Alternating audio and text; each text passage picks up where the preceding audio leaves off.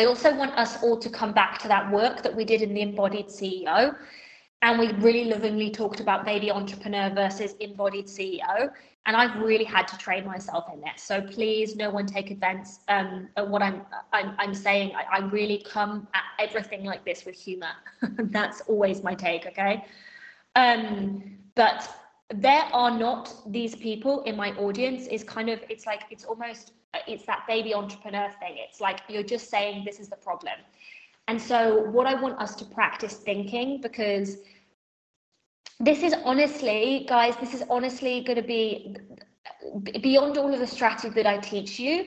This is one of the most important things. It's like, can I find the solution, and can I be in the solution over being in the problem? And this shows up in so many ways, and I still get stuck in problems, right? But like, I just notice faster.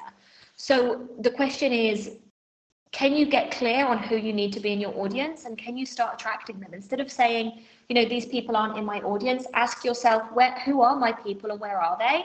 And how can I start being in those environments? And so can you see, one is, oh, this isn't working, and one is proactive. So being an entrepreneur means being proactive, and it means, it just means being proactive. So for any of you guys that are like, my audience isn't who I want it to be, right?